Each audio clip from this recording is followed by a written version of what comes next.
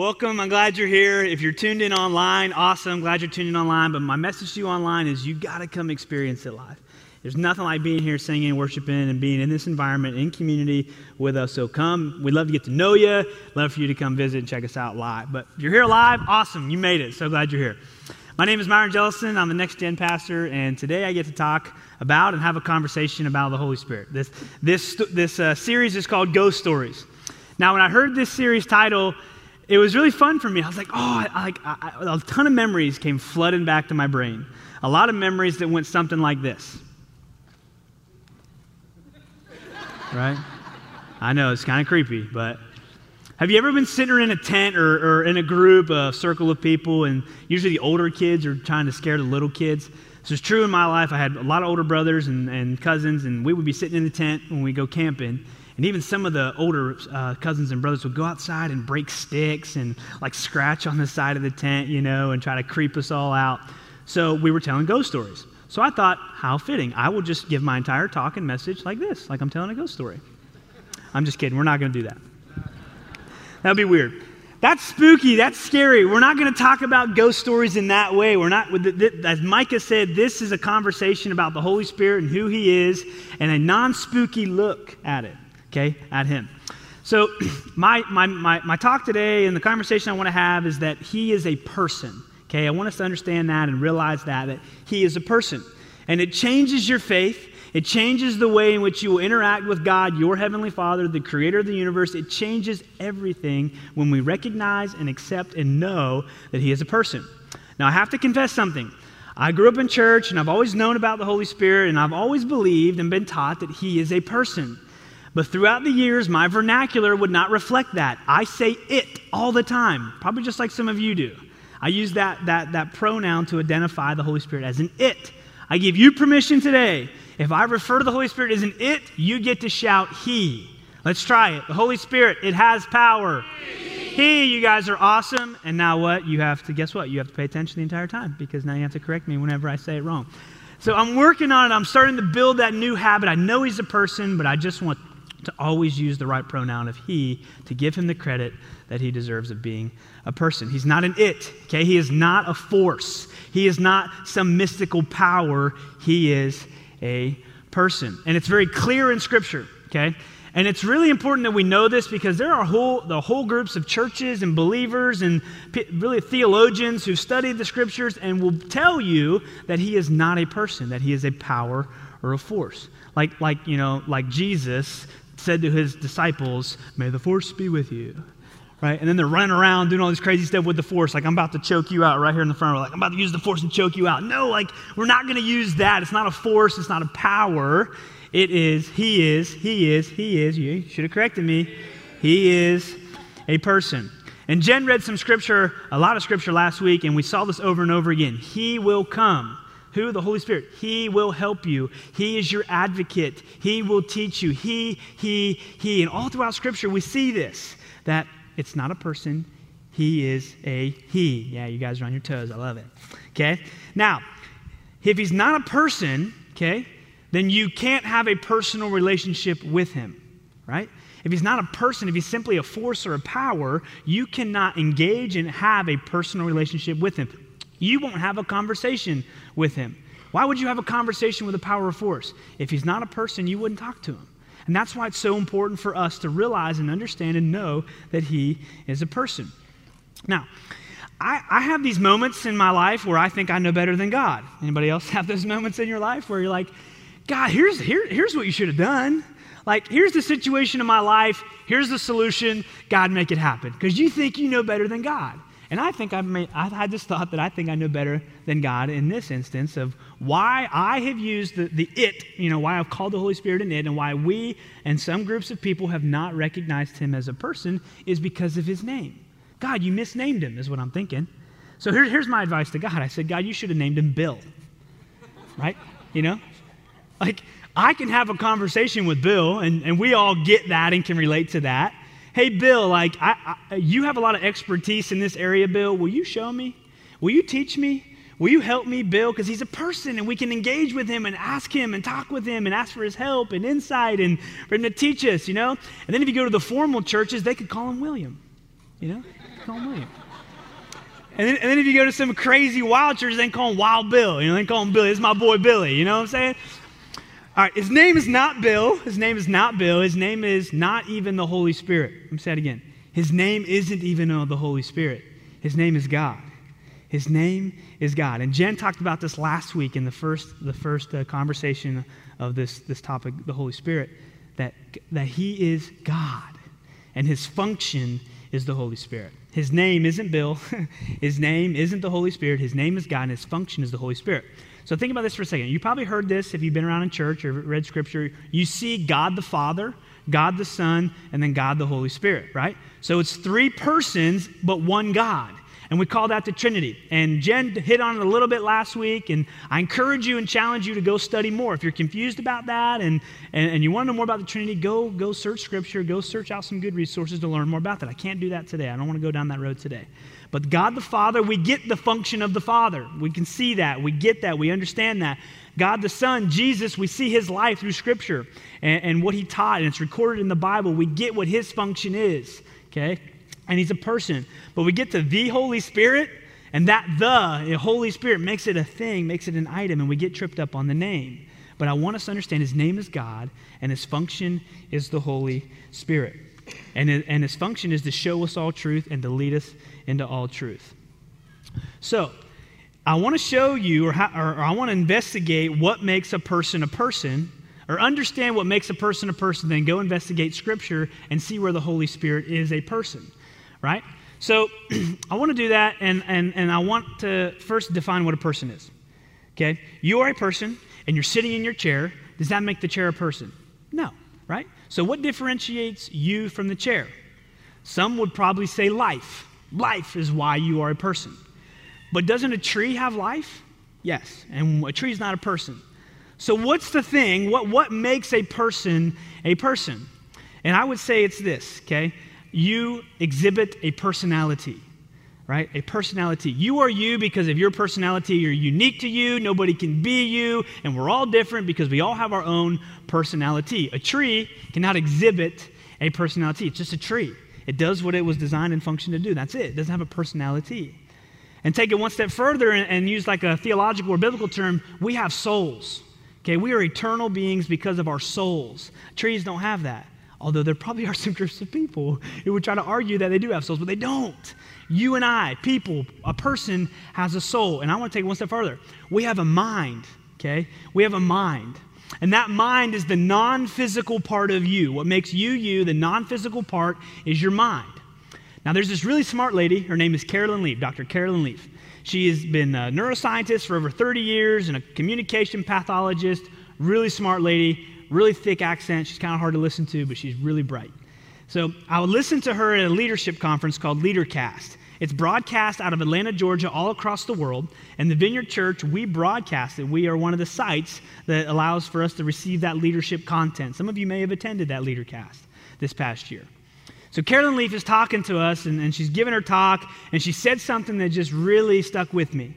She said that a person, is 1% physical and 99% non-physical. 1%, which is your body, the physical part, your eyes, your hair, the color of your eyes and hair, the shape of your body. Billions of cells that make up your physical body is only 1% of who you are. She claims that we are 99% non-physical, which is our mind, which makes you, you. Right? So I want to dive into what Carolyn said is the three things that make up our mind, that non-physical side of us. She said that we are thinking, feeling, and choosing machines. We think, we feel, and we choose. And that's what goes on in that non-physical mind of ours. So if we can go and take that as our plumb line of being a person, thinking, feeling, and choosing, let's go find Scripture and go see where the Holy Spirit is thinking, where the Holy Spirit is feeling, and where the Holy Spirit is choosing. You with me? Here we go. The first one is thinking, okay? The Holy Spirit has a mind. The Holy Spirit has a mind. In order to think, you have to have a mind, you have to have intellect, you have to have knowledge to be able to process thoughts and information. So let's go find Scripture. In 1 Corinthians 2:11, it says this: "The Spirit searches all things, even the deep things of God. For who knows a person's thoughts except their own spirit within them? In the same way, no one knows the thoughts of God except the Spirit of God." The Spirit of God searches all things, even the deep things. He's in God's head. He's in his mind, and he's searching his mind, knowing his thoughts and his information and his knowledge, even the things that we can't even begin to fathom and understand, the deep things of God. And it also says that who knows someone's thoughts except for their own spirit? Just like the guy I was trying to force joke earlier. I don't know what's going on in your head. I have no idea. I cannot read his thoughts. Only he knows his thoughts. Some people claim they can read your thoughts, but they can't. Only you know your thoughts. So when we think about God, we have to understand the Holy Spirit is the only one who can know God's thoughts. So therefore, the Holy Spirit has thoughts. The Holy Spirit can think. The Holy Spirit has intellect and knowledge and understanding. He can think. And this is good news for us that he has knowledge. Because guess what? The Holy Spirit knows everything about everything. And I know that's hard for us to understand, but he knows everything about everything because he's God. He has all knowledge and understanding, all truth. John 16:13 says this, but when he, the Holy Spirit, again, he's a person, the Spirit of truth, it's the Holy Spirit, just another name, comes, he will guide you into all truth. How can he guide you into all truth if he doesn't first know all truth? He has a mind, he has understanding, he has knowledge, he can think. And this is cool. He will not speak on his own will, he will speak only what he hears, and he will tell you what is yet to come. The Holy Spirit's not his own identity. He doesn't have his own mind. He doesn't have his own plan. He doesn't have his own thoughts because he's God, right? So he just has the thoughts of God and the mind of God and the knowledge of God, and he wants to tell us. He wants to share it with us. He wants to be our helper. And Jen talked about this last week. He is your helper. He is your advocate. He is the one that will literally come alongside of you if you will accept Christ and the forgiveness of your sin and salvation. You will have the Holy Spirit, your helper, your friend, your advocate. And he wants to lead you in all truth. He wants to share God's thoughts and God's knowledge with you if you will just let him. And that's so cool. That's amazing for you and I. Because if you've accepted Christ as your Savior, right? If you've accepted that free gift from Jesus Christ, you have the Holy Spirit living inside of you. And then you would have the person who knows the answer to every question you may ever have right there. Access all the time. You have the person who knows the solution to every problem you may ever face inside of you and access all the time. And Scripture tells us the Holy Spirit has committed himself to being your teacher. That fires me up. He's my teacher. He wants to show me. He wants to enlighten me. He wants to share God's plans and purpose for my life if I will let him. He's committed himself to doing that. He's got a mind. He's got knowledge. He's got thoughts. And he wants to impart those on us. It's incredible. It's amazing. Now, thinking, feeling, and choosing are the three things. We've just checked off the box thinking. Yes, he can think. The second one is feeling, but we're going to talk about our feelings at the end because no one likes to talk about your feelings. So we're going to jump to choosing, and we're going to talk about choosing, and then we'll get to our feelings at the end. Choosing, the Holy Spirit has a will. The Holy Spirit has a will. Let me connect choosing and will for a second. You have a will. You have a will. Not the legal document you sign with a lawyer and where your inheritance goes. Although you could put me in there if you wouldn't want to put me in, that'd be great. I'm not talking about that will. I'm talking about your desires. I'm talking about what you want for your life, right? Because typically what happens is we have desires or we have wants, we have a plan that we desire to have someday, and then we make choices to kind of satisfy those desires or to satisfy those plans. So your will is directly tied to your decision making. You agree? So I want to look in Scripture to where the Holy Spirit made decisions because the Holy Spirit has a will. Because he's God, and God has a will. God has a plan. And I want to correlate that the Holy Spirit is simply trying to reveal to us God's plan for humanity and for you and I specifically. In Acts 16:6, I'm going to set it up for you. Paul and Silas, they're two apostles. They are going around, they're missionaries, and they're teaching the gospel. And we pick it up here in Acts 16:6. It says, now when they, Paul and Silas, had gone through Persia and the region of Galatia, they were forbidden. I've underlined it. Look at that. Forbidden by the Holy Spirit to preach the word in Asia. Now, if you read on a little bit later in Scripture, you'll see that they do eventually get to Asia. But in this moment, the Holy Spirit said no. Said stop. I'm forbidding you. I am not allowing you to go to Asia. Now, this word forbidden, if you're a parent, you get this. You understand what this is. Maybe you forbid your kids from staying up past 10 p.m., right? Go to bed. I forbid you from staying up. Or maybe you forbid them to use their cell phone, at the dinner table or at night or something, right? Maybe you have to forbid your kids from eating too many sweets before dinner. And then you got to take them into the other room and do a little bit of forbidden, if you know what I'm saying, right? I mean, we get what this idea of forbidden means. Okay, you have the authority as a parent to exercise your will and say, no, I think this is what's best for you, right? This is what's best for you, so I'm not going to let you ruin your dinner by eating those sweets. You've exercised your will and your authority, and you can only do that because you are someone in a position of authority, right? The guy that I was trying to read his thoughts and choke him out, I'm forbidding him from going to McDonald's for lunch. No, I have no right to do so. He's going to walk up out here, he's going to go to McDonald's, and he's probably going to get lunch. I can't do that. I don't have the authority or the power or the ability to be able to forbid him from going to McDonald's. It takes someone in authority to exercise their will and forbid somebody. You see, and God, the Holy Spirit, can exercise his will if you'll ask. Let him reveal his plan. Make a decision for you. And guess what? A lot of times when you do that, when you ask God to help or to show you and to let his plan be done, it's not going to be what you wanted. A lot of times.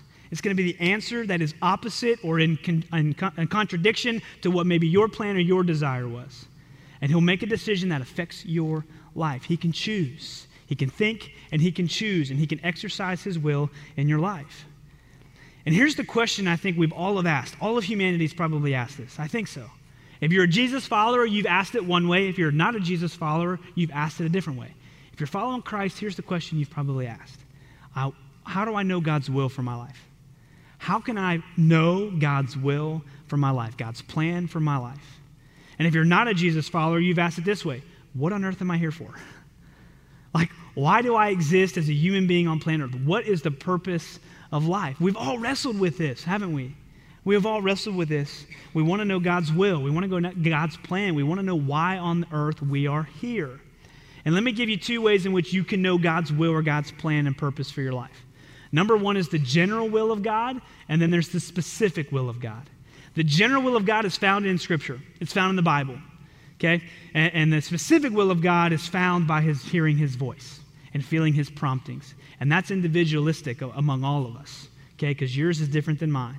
But the general will of God, it covers all of us, right? Let me give you an example. If you want to know what marriage is about or what it's supposed to be, the Bible will tell you that. It'll give you the specifics and the outline and kind of the structure and way in which a marriage should function and the way it was designed to function. But it will not tell you to marry the third girl from the end of the road tomorrow or next Sunday, right? It's not going to show you the exact person. The Bible's not going to show you or prompt you or lead you to the specific person. It'll give you the structure of marriage. And then you have to be in tune with the Holy Spirit to hear God's voice and his prompting to know who you are to marry. Think about it this way. Not going to tell you what job to get, not going to tell you what business to start, not going to tell you where to live geographically, what house to buy, what car to buy, but it will tell you, the Bible will tell you how to operate your household and maybe how to operate your finances and manage your finances. It'll tell you how to operate in your work environment with your coworkers and your boss, but it's not going to tell you the exact house or the exact car or the exact job. You got to be in tune with his voice. And the only way you can hear his voice and know his will is through the Holy Spirit. That relationship is so key and so vital for us understanding and discerning the specific will of God for your life. It's huge. It's important. So, specific will, general will, we got that. And so a lot of times what I feel happens is in our lowest times, when we've kind of hit our crossroads, when we're at the end of our rope, our wit's end, we typically find ourselves seeking God more and more. When we're on the highs, we got it, man. No worries, dude. I got it by myself. I don't need you. But then we plummet into a valley and then we start to seek God. Like, God, I need you. I need you. I need you. And if you want to hear God, I want to encourage you in a way right here in Scripture. But typically in our weakness, in our lowest times, is when God will maybe show up and speak to us. And it says this in Romans 8:26-27. In the same way, the Spirit helps us in our weakness. If you've accepted Christ and got the Spirit, the advocate, the helper living inside of you, he will help you in your weakness. We do not know what we ought to pray for. You ever been there? You're at a moment, a season in your life, a situation in your life, like, I don't even know what to do, what to say, or even how to pray. I don't even know what to ask for, God. And it says this, but the Spirit himself intercedes for us through wordless groan. He's already talking to God. He's already interceding on your behalf, making your requests known to God. He's already working without you even knowing what to say or what to pray. And he who searches our hearts knows the mind of the Spirit. The mind of the Spirit. He has a mind Just more proof. Because the Spirit intercedes for God's people in accordance with the will of God. The Spirit has a will, and it's the will of God. And He's searching your heart. He knows the problem beneath the problem that you don't even know about. And He's already asking God and working without you even asking about how His will, God's will, can be fruition in your life, how it can come to be in your life, even when you don't know what to do. He's working in your weakness, in your lowest times. He's searching your heart. Because He knows God's thoughts. The Holy Spirit knows God's thoughts. He has His mind and His understanding, and He has His will. That's what I want you to understand. The Holy Spirit knows the will of God for your life. Even when you don't believe it or when you don't understand it or fully recognize it, He's still working in the background to get God's plan and purpose to happen, to unfold in your life. Some of you are asking me right now, I hope you're asking it in your brain, because I would be, how do I hear God's voice? How do I actually discern God's voice and know what I am supposed to do?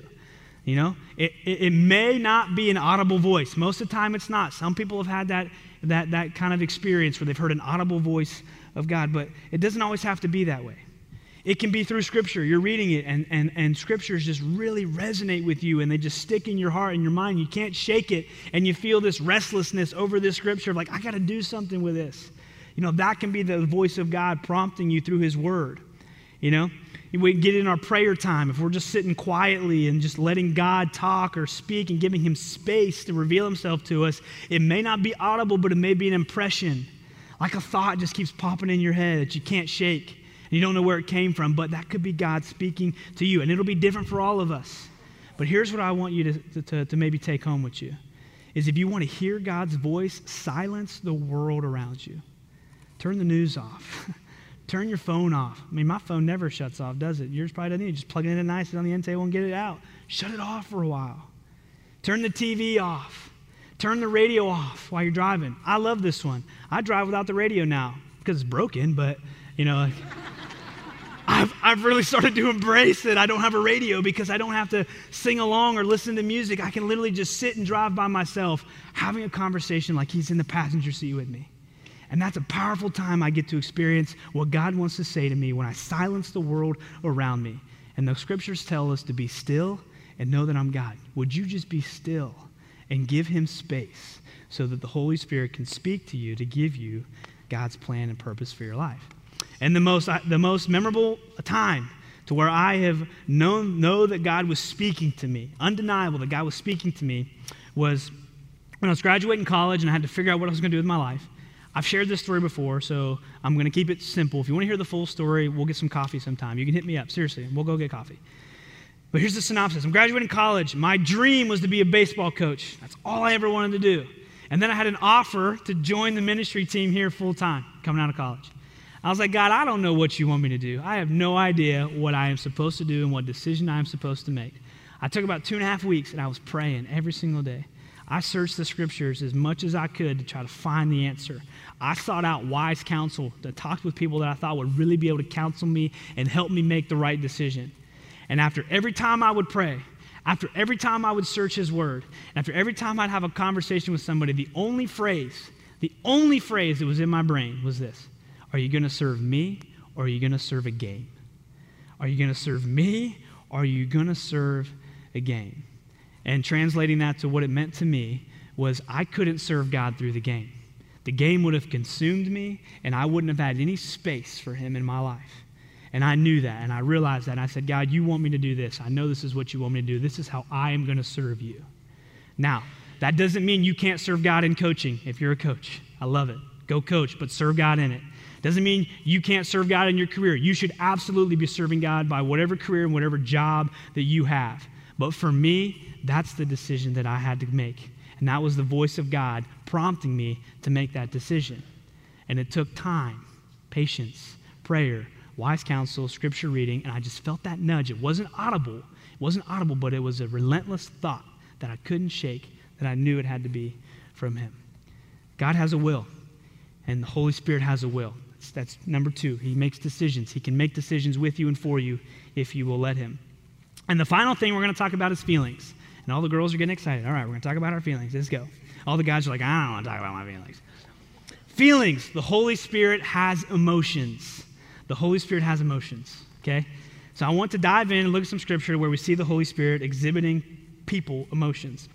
In Romans 15:30, it says this, I urge you, brothers and sisters, by the Lord Jesus Christ and by the love of the Spirit, to join me in my struggle by praying to God for me.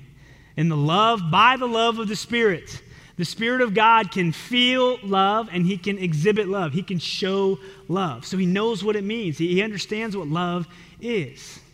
In Galatians 5:22, it is one of the iconic breakdowns of the fruit of the Spirit. It gives us the list of what the fruit of the Spirit are. And we did a whole sermon series last year called Fruit Ninja. You might have been here. If you want to go learn more about the fruit of the Spirit, specifically, go back on our website. You can find the series called Fruit Ninja. I'm going to read this to you. Galatians 5:22. But the Holy Spirit produces this kind of fruit in our lives: love, joy, peace, patience, kindness, goodness, faithfulness, gentleness, and self-control. This list is characteristics of a person. Are they not? They're characteristics of a person. Now, I'm going to say something that you might not agree with, but this is my thoughts. This is just my kind of, my brain, whatever. Take it for what it is, okay? I think that you cannot have these characteristics without the Holy Spirit. You can't have them. You cannot possess these characteristics without the Holy Spirit. Some of you are thinking, well, I'm kind, I'm kind, and maybe there's some people in your life that you know that aren't Jesus followers, but you're like, man, they're just really patient, But I would say that you have your version of patience. You have what you think is kindness. You have what you think is gentleness and self-control until you don't have it anymore. You have your version of it. I would say that the Holy Spirit is the only way in which you can possess these characteristics in their intended pure form. And you can have all of them simultaneously. Not just that kind person that you know, but that you can have all of these fruits of the Spirit. And they're characteristics of a person. Now think about that person that's not a Jesus follower, that has that predisposition, wiring to be kind. You probably have somebody in your mind maybe. Okay? They probably was taught how to be kind. They didn't just naturally be born and came out of the womb with all of these characteristics. No, you have to be taught these things. And I believe the Holy Spirit, committing himself to be your teacher, wants to teach you how to have all of these characteristics. So if you want to be patient, kind, gentle, and self-control and loving, all of those things, the Holy Spirit is the only way you can have those characteristics. He's a person with those characteristics, and he wants to teach you those characteristics. And we see that joy in there is an emotion, and love in there is an emotion. So he has emotions. He has feelings. And if you want to feel what God feels, the Holy Spirit's the only way you can feel what God feels. And let me share with you a quick story. It just happened last Sunday, actually, to where I got to feel the heart of God. It was incredible. The Holy Spirit let me feel God's heart. And we were at Cracker Barrel. We were driving back from North Myrtle Beach. I got to spend a week down at North Myrtle Beach with my wife's side of the family. Mom, dad, aunt and uncle, some cousins and brother and sisters. 10 of us. There's 10 of us. And we went down there for a week. And on the way back home, we're driving. It was Sunday. It was about 3 o'clock. And we're hungry. So we stop at Cracker Barrel. It's one of our favorite spots to stop and eat. So we're getting dinner. 3 o'clock, lunch, dinner, whatever. Dinner on Sunday at 3 o'clock. We're sitting there at the table. I'm here at the end, and all my family is on this end.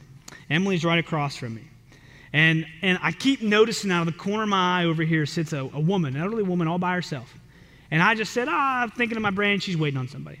She got her drink, we got our drinks, she got her food, we got our food. Nobody else showed up at that table for her. She's by herself. She ate her food, then our food came, and we're having a great time. We're talking, conversing, eating our food, enjoying our dinner. And I keep noticing this woman by herself. And eventually her food came and went, and then she was getting her dessert, and I heard her order her dessert. And I felt like God spoke to me, and I felt like there was a nudge to look and see if she was married. And I looked at her ring finger, and she didn't have a ring. And I felt like God was revealing to me that she was lonely. She was lonely. She didn't have a husband. She didn't have family. You should not have to eat alone without family on a Sunday at 3 o'clock at Cracker Barrel. You shouldn't have to do that. And I'm getting weepy, man. I'm getting like emotional on the inside. I'm trying to hide it from my family. I'm kind of embarrassed, and I'm watching her, and I felt like God was speaking to me saying, no one was meant to be alone. No one was meant to be alone. And the way we say it around here is all people need people. And we believe that. Look, God in the beginning, he's 3 persons in one. He had community, intimate community, Father, Son, Holy Spirit, and we are made in his image. You were not made to be alone. You were made to be an intimate community with at least a few people. It's how we were designed. So if you're lonely, my encouragement to you today is find people in this church who they would love to have you be part of their group, part of their community. Have some friends. And don't be lonely anymore. You were never designed to be alone. I got to feel the heart of God because loneliness breaks the heart of God. And the Holy Spirit allowed me to feel what God was feeling in that moment. Cracker Barrel last Sunday at Leonard time. It was amazing. It was incredible. If you want to feel what God feels, the Holy Spirit is the only way you can feel what God feels. Now, the final emotion that I want to hang on is found in Ephesians 4:30, and it's a big one. It talks about grief, and it talks about how we can grieve the Holy Spirit. It says this in Ephesians 4:30, "And do not grieve the Holy Spirit of God, with whom you were sealed for the day of redemption." Do not grieve the Holy Spirit, so therefore we can cause grief to the Holy Spirit because we're commanded to not. Another translation says, do not bring sorrow to God's Holy Spirit by the way that you live. So there is some stuff that we can do that causes the heart of God, the heart of the Holy Spirit, to feel grief, to suffer from grief. Grief is an emotion, a very intense emotion. It's not just some temporary sadness. And there's things that we can do that cause the heart of God to break. And when I read this, I go, well, what are the things that break his heart? I want to know so that way I don't do them. Well, let's go back up a few more verses to verse 25, and it gives us a really nice list. So stop telling lies, because that breaks the heart of God. Let us tell our neighbors the truth, for we are all parts of the same body. And don't sin by letting anger control you. Don't let the sun go down while you are still angry, for anger gives a foothold to the devil. Anger breaks the heart of God. When anger consumes your life, you are grieving the Holy Spirit. You're breaking the heart of God. If you are a thief, quit stealing. Instead, use your hands for good, hard work, and then give generously to others in need. Don't use foul or abusive language. Struggled with that one. Yes. Let everything you say be good and helpful, so that your words will be an encouragement to those who hear them. Don't use foul language. Quit stealing. Quit doing these things because it grieves the heart of God.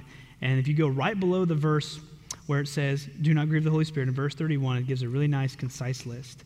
Get rid of all bitterness, rage, anger, harsh words, and slander, as well as all types of evil behavior. Instead, be kind to each other, tender-hearted, forgiving one another, just as God through Christ has forgiven you. That list is pretty detailed. But the broader scope of what breaks the heart of God is sin. It is sin.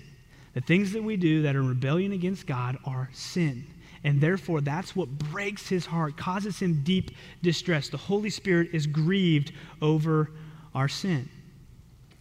And I said grief isn't just temporary sadness. It's deep distress. And let me tap into that emotion of grief with you real quick. Okay, if you've lost a loved one, you've experienced grief. We grieve when we lose somebody that we love. And for instance, let me just paint it this way. If the person that you lost was, or the person that you loved was a follower of Christ, and you are a follower of Christ, you can know and have the promise of assurance that you will see them again in eternity, right? So you're not grieving because you're not going to see them again. You're grieving because you've lost intimacy with that person. And what I mean by that is you can't hold their hand anymore, can you? You can't give them a bear hug anymore, can you? You can't touch them. You can't have conversation with them anymore in this life. You can't share memories and stories. You can't make new memories or new stories with that person because they're gone.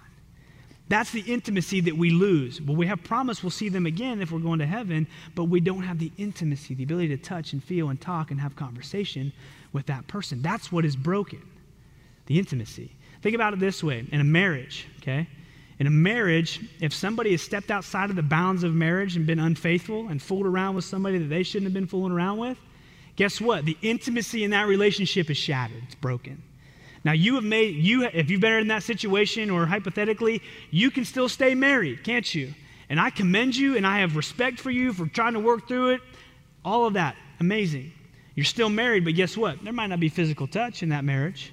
There might not be deep conversations about your wants and needs and desires anymore, is there? Because the intimacy of that marriage has been broken because of a sin. And the same thing is true with our relationship with the Holy Spirit. We can break the intimacy of our relationship with him by holding on to our sin. By holding on to our sin. A lot of times we do this. We have our little sin, or we have, yours might be bigger, mine might be littler, yours might be littler, mine might be bigger, whatever, your sin. You're kind of stiff-arming God, saying, I don't need you in this. I got this, man. This is all good, And then when you get in a low valley where you want God to speak and show you his will, you're like, man, I need you. Can you give me your thoughts and give me your will and give me your insight? And he's silent because the intimacy is broken, because you're holding on to sin in your life. So I'll say this, if you want to hear the voice of God, quit holding on to the sin in your life. If you want to hear the voice of God, you got to quit holding on to that sin, big or small, doesn't matter. Get rid of it. So the intimacy of your relationship is not grieved. So the Holy Spirit's heart is not broken, and you can walk hand in hand right beside him as your helper, as your advocate, the one who will come alongside of you. Do not break that intimacy. Because if you want to hear from God, you got to get rid of that sin in your life. I'm going to challenge you. If you got a sin in your life and you're a Jesus follower, stop. Get rid of it. And I want to paint this picture for you, the road to freedom. Because freedom is a road. Freedom from that sin is a road, not an instantaneous thing. When you've accepted Christ, yeah, you're forgiven, and the Holy Spirit can come inside of you. But you have to, every single day, make a decision and walk the road of freedom. Because think about it. Bondage or slavery or addiction isn't an instantaneous thing, is it? Not the first hit. You're not going to get addicted on the first hit. You might, there's some serious drugs out there that might do it, but for your sin, whatever it is, it's not the first time you've done it. It's down the road of continually sinning and sinning and sinning and doing it over and over and over again that you become trapped and in bondage and in slavery to that sin. Same thing's true with freedom. You got to walk on the road to freedom. It's not going to happen like that. It's going to be a journey with Christ, the one who has God's thoughts, the one who has God's mind, the one who has God's will, and the one who wants to show you and help you and teach you is living inside of you if you will accept it. And if you will invest in that relationship, you can be set free from that sin. And if you want to hear the voice of God, make that commitment to get free from that sin in your life. The Holy Spirit's a person. He can think, he can feel, and he can choose. And he's committed himself to you to help you think right, to help you feel the way that God feels, and to help you have the will of God play out in your life if you'll let him. So I'm challenging all of us, invest in that relationship with the Holy Spirit. It is the way in which you can communicate with God and the way in which you can know God's plan and purpose for your life. And stop sinning. Get rid of that thing, however big or small it is. Get rid of it from your life. And Jesus can help you do that. The Holy Spirit can help you do that and overcome that and get set free. We're going to sing a song. It's called No Longer Slaves. And this song is so fitting because we can no longer be a slave to sin. We can overcome it. We can be set free from it. So I'm going to pray, then the band's going to come out, and we're going to sing a song. So, Father God, thank you for this time. Holy Spirit, I pray that you would continually fill us. Give us your thoughts, God, through the Holy Spirit. God, give us your insight, give us your will, give us your emotions and your feelings, and help us to be more in tune with you. And God, help us to get rid of those sins in our life, those things big and small, God, so that we can be set free and that you can communicate with us and we can know your plans and we can know your will, we can know your purpose, and Father, that we can have the life that we've always wanted. And I pray that you would empower us, Holy Spirit. Continue to lead, God, and direct us and pour yourself out over us this day. I pray in Jesus' name. Amen.